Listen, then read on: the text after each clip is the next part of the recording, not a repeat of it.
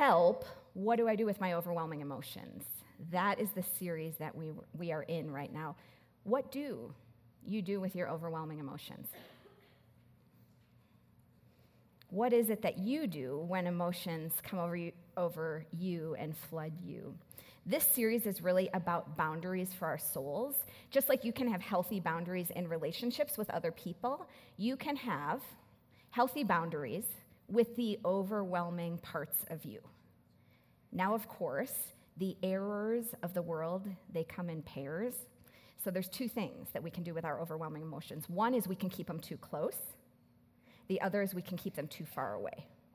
So when our overwhelming emotions are too close, they overwhelm us. When we keep them too far away, we cut ourselves off from them.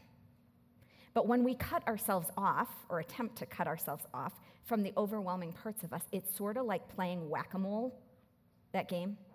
Like, I don't like this feeling, so I'm going to knock it down, I'm going to minimize it, I'm going to shove it under the water, I'm going to muscle my way through.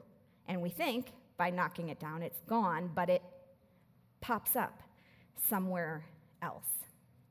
Today, we're going to look at the overwhelming emotions of fear and anxiety. Have you all noticed anxiety? It's in the air. Anxiety is in the air these days. It, of course, exists on a big spectrum, from nervousness to panic attacks, but anxiety is in the air. And in little ways and big ways, it robs you of your life. If we define anxiety, anxiety is the overwhelming feelings of worry, fear, restlessness. The opposite of anxiety is that calm, centered, connected place inside of you. So let me ask you, what overwhelms you? What makes you anxious?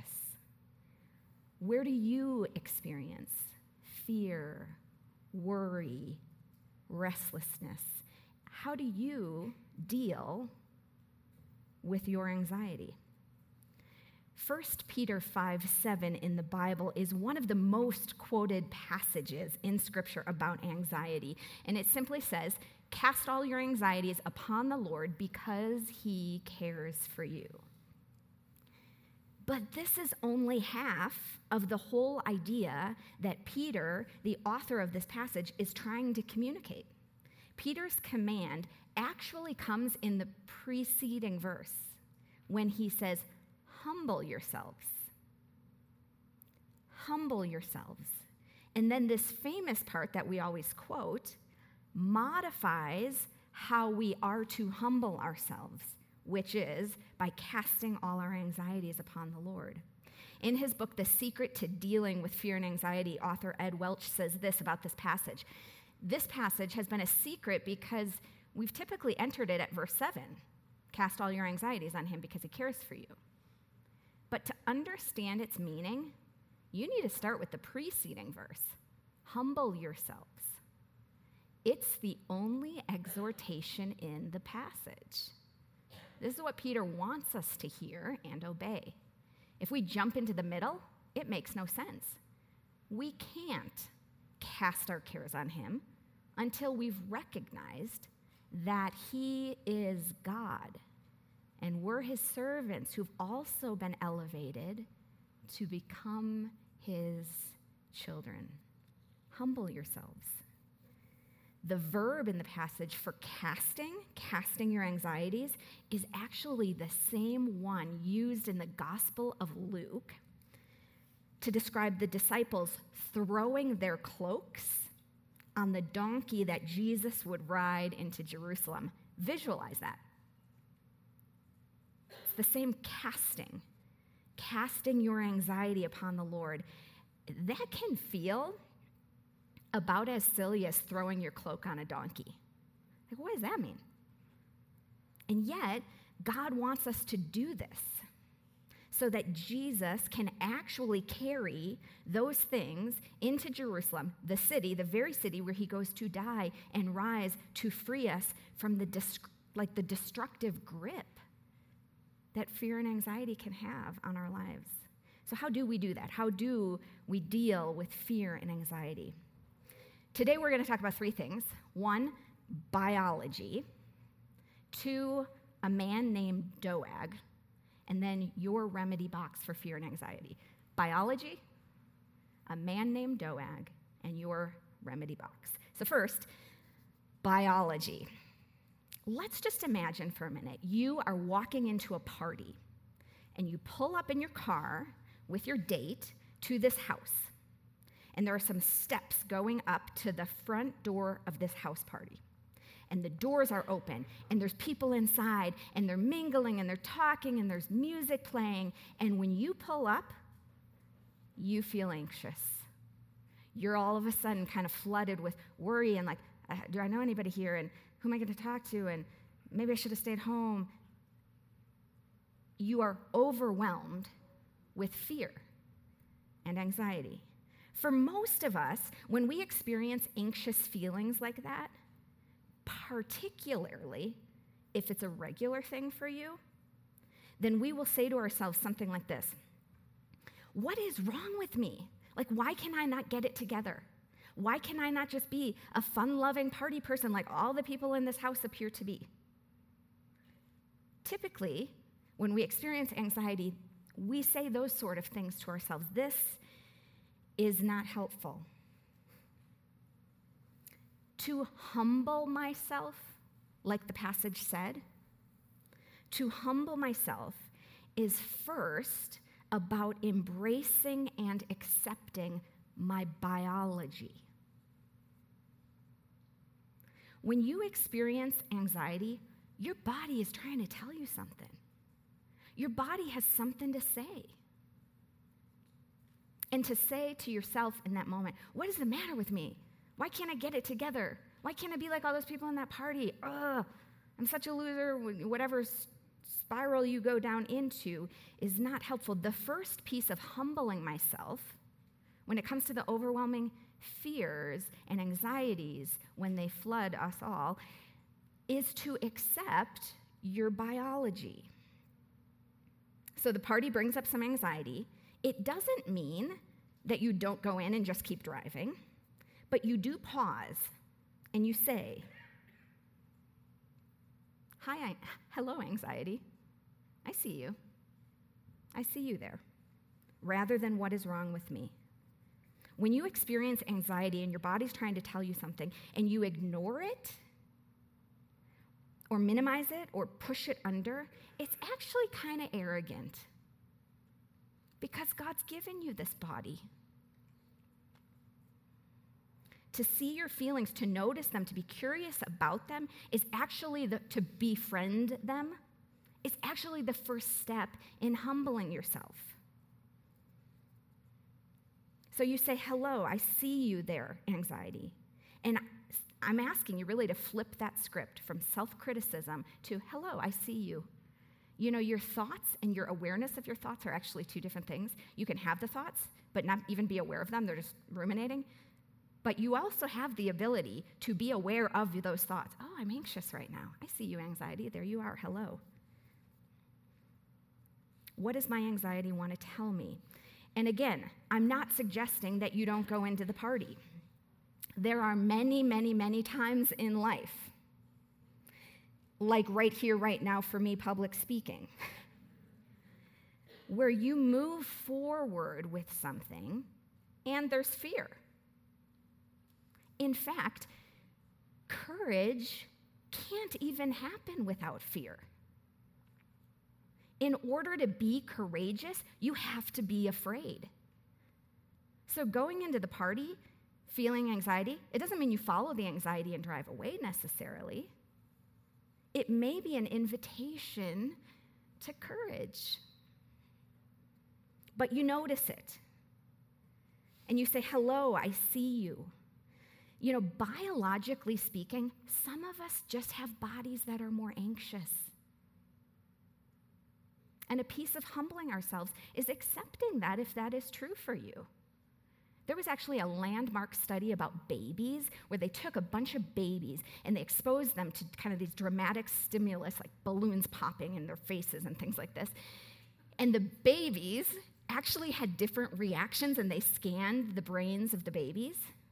So like 20% of the babies registered high on anxiety for these different things they did. 40% of the babies, low responsive anxiety. 40% kind of mixed, some of both. And then they tracked those same babies into adulthood, and they found that the 20% that had that strong reaction experienced more anxiety in adulthood. Like the first piece of humbling myself in order to cast my anxieties upon the Lord because he cares for me, the first piece is just to, you know what? When this happens, this is a part of biology. My body is trying to tell me something, and God gave me this body, and he loves this body, and he desires to dwell in this body and lead me in this body through whatever it is that I'm experiencing in life. So if you're a person who gets anxious easily, part of that may just be how your body operates. So there's no value in saying to yourself, why can't I just get over this? Instead, you can recognize, like, this is a part of me. And then with curiosity and compassion, how do I steward this body and life God's given me? How do I live in God's kingdom in this body? And what is my anxiety trying to tell me? So first, biology. Second, let's talk about a man named Doeg. So in the Bible, we meet a man named Doeg. His name in Hebrew comes from the root word for fear and anxiety. We find him in 1 Samuel. 1 Samuel 16, we meet David. David makes his big Bible debut. In this story, Saul is the current king of Israel, and he has just been rejected from his position of authority. A guy named Samuel is called by God to anoint a new king. And Samuel says, the new king is going to be this guy named David, because he says this, the Lord sees not as a man sees, man looks at the outward appearance, but the Lord looks on the heart. So Samuel says, David, this ruddy, young guy, is going to be the next new king. And then David goes on to really make that clear to both Saul and all of Israel when he has the battle with Goliath. Remember that story, David and Goliath? I mean, talk about a story of overcoming fear and anxiety, David and Goliath. But the David and Goliath story, while it reveals that for David, it also shows the story of how Saul, King Saul, the current king, is ridden with fear and anxiety. They are close companions, and we see it unfold in his life. It becomes clear that Saul has no boundaries for his soul. He is not able to lead himself in his overwhelming emotions.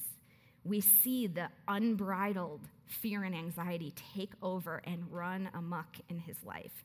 So in 1 Samuel 21 and 22, Saul responds to David with a growing bitterness towards him. He hears kind of word on the street about David's military successes, and everybody is saying these words, oh, Saul's killed his thousands, David his tens of thousands. And the Bible says that Saul then eyed David from that day on. Saul was afraid. The Bible says he was afraid of David because the Lord was with him, but he departed from Saul. So eventually, this leads Saul to go after David's life. He wants to kill him. And Saul tells his son Jonathan, who is good friends with David, he tells him he's going to do this. He's going to go after David. And Jonathan, being David's good friend, tells David this. And David flees the city, ends up in a city called Nob. And he meets a priest there. And this priest gives him two things, sustenance and a sword, food. And actually the sword is Goliath's sword. for David's protection. And this is what we then read in 1 Samuel, peculiar sentence. Now a certain man of the servants of Saul was there that day in that town of Nob. His name was Doeg, the Edomite, the chief of Saul's herdsmen. Doeg, which shares the same root in Hebrew, da'ag, for fear and anxiety. Doeg's role in this story is just very closely linked with Saul's own fear and anxiety. And the next time we see this guy, Doeg, he is telling Saul, I know where David is. I'll tell you where he is. And this priest has helped him out by feeding him and by giving him a sword. Well, there is nothing that Saul fears more at this juncture than like a fit and ready to fight David. One who's been nourished, given a sword. Nothing tips Saul over the edge more than that. So how does Saul deal with this overwhelming fear and anxiety, this heightened sense of fear and anxiety? Does he put boundaries on it? Does he manage it wisely in a healthy way? Not exactly. Saul enlists Doeg, the guy who delivered the news, he enlists him to take out all the priests, because that one priest helped David take out all the priests in that town. So Doeg the Edomite turned and struck down the priests, and he killed on that day 85 persons. Not only that, Doeg went further. He killed the women, the children, the cattle, the animals. Saul's unbounded fear and anxiety led to death and destruction in his own life and in the people around him. Doeg personifies unbridled fear and anxiety and the damage that it can do in us and around us when unchecked. Raphael Kushner says this about anxiety. Anxiety is not an emotion. It's a particularly visceral form of emotional resistance. Even though anxiety itself can seem intolerable, our primitive brains deem it less threatening than the core emotion that triggers it in the first place. Wait a minute, so there's a core emotion that triggers my anxiety? What was that for Saul? The Bible says it was fear of David. That the fear of David led to Saul's response of anxiety, and then that led him to hurt others rather than to humble himself. So you have biology, and you have this guy named Doeg. Can we talk about the remedy box? Your remedy box for anxiety. If you struggle a lot with fear and anxiety, you actually have a lot more control than you think. Here's what I mean by that. You can develop a remedy box for yourself, like a set of practices that you pull out when you're anxious. Do you remember 8th grade biology, which learned about the nervous system and the sympathetic and the parasympathetic states? Just like you have a skeletal system and a digestive system and a muscular system, you have a nervous system. This is the way God made us. And the sympathetic state of your nervous system is your body when it is preparing for intense physical activity. It's the sympathetic state. It's the state you're in when you are anxious and restless and worried and afraid. It's your fight or flight response. And it's not a bad state. You need this state. You just don't want to live there all the time. And then you have the parasympathetic state, which is essentially your body when you are calm, connected, centered. This is your rest and digest state. That's what they call it, your rest and digest state. And we are psychosomatic beings. I mean, that just means that all of the various systems of our bodies work together. And so science has actually shown that when you live in an ongoing, prolonged anxious state, it impacts the other systems in your body. When we operate in that sympathetic state with constant nervous energy inside, our immune systems do not function as well. Our brains do not function as well. It can impact digestion and our muscles. But here's the good news. You actually have more control than you might think.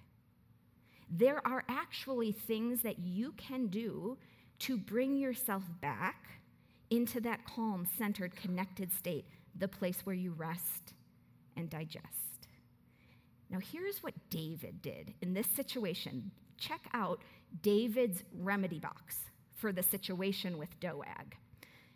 The Psalms, many of which were written by David, are also the prayer book of Jesus. So when we pray the Psalms, we're praying things that Jesus prayed.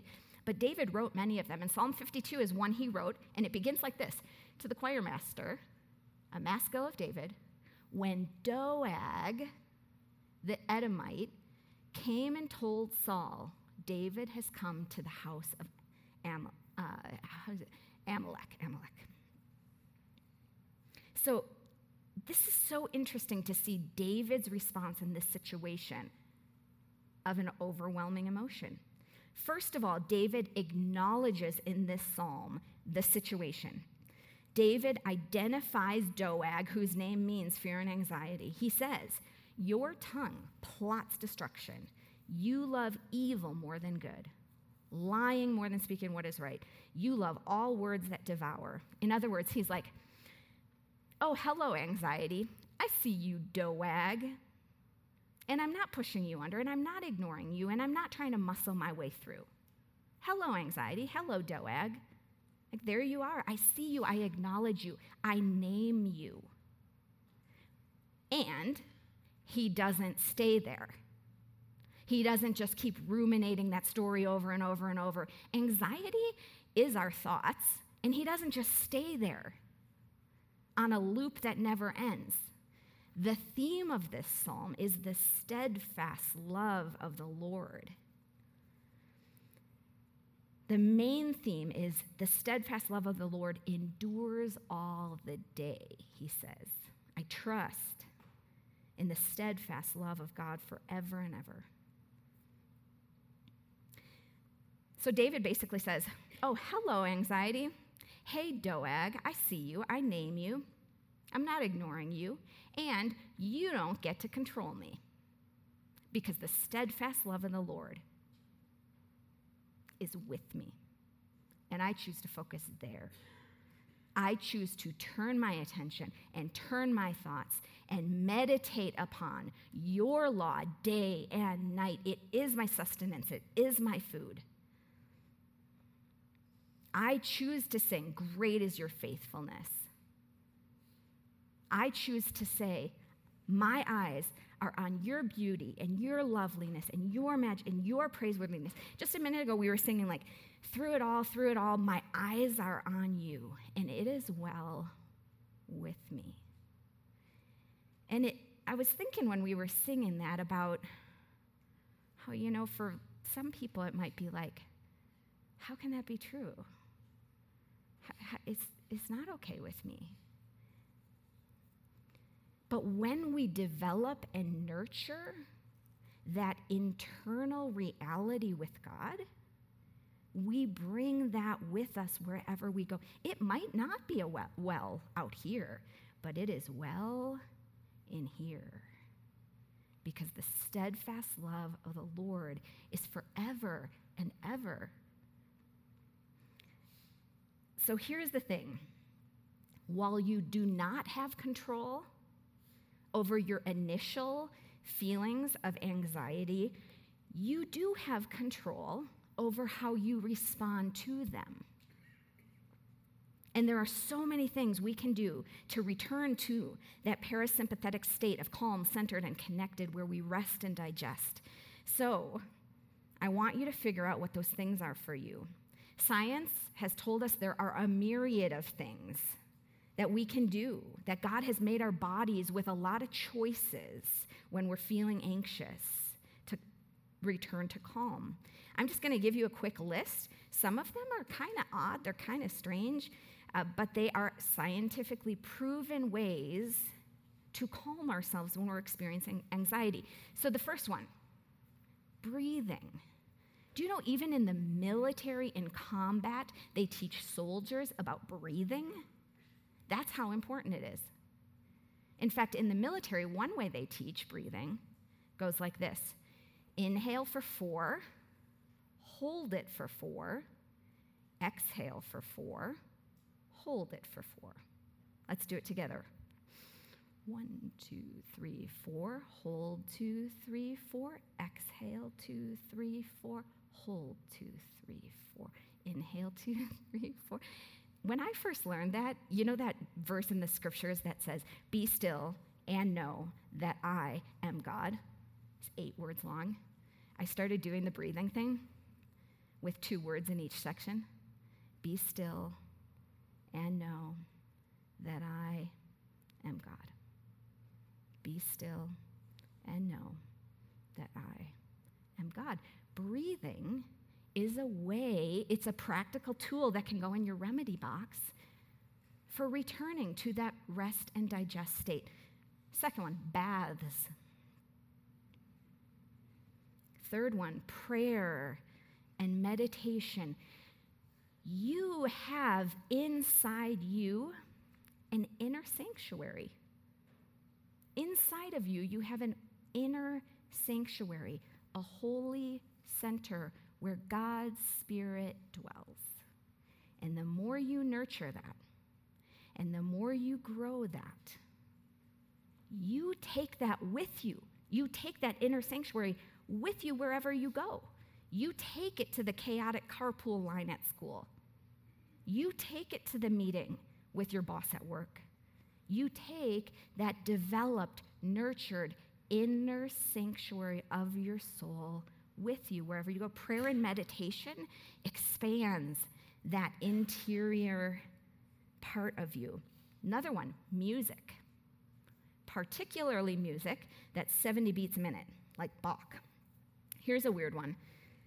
Plunging in cold water. I'm not sure why, but plunging in cold water. Here's another one. Lying on your right side. I think it has to do with the fact that your stomach's on your left side. And so, something about that. But lying on your right side. Here's another one. Raising your arms in the air. Now, some of you are like, yeah, I've seen people do that at church, and I always just thought, like, do they have a question? It's a thing. There's actually C5 and C6 vertebrae in your back. When you lift your arms in the air, you are creating space for those vertebrae, and your vertebrae like to breathe. They don't like to be constricted. So putting your arms in the air. Actually, one of my neighbors is up early every morning and outside, and I'm often inside reading, and I just see him doing this, like 5 in the morning. He's just doing this in the street, and it's a thing.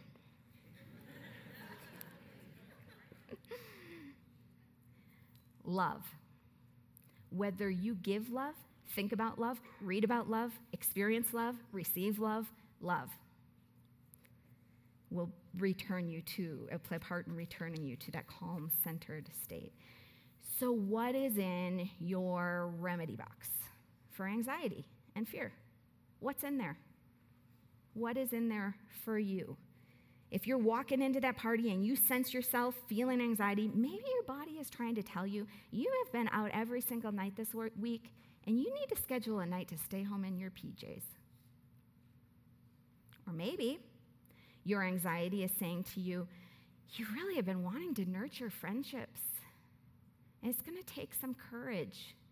And this fear, this anxiety, is an invitation to be courageous right now. But your body's trying to tell you something.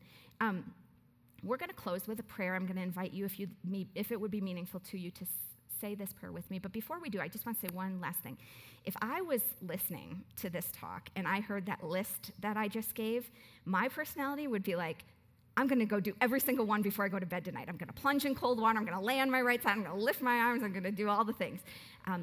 That is not a to-do list. It is not a to-do list. If plunging in cold water sounds terrible to you, it's probably not the thing to be in your remedy box.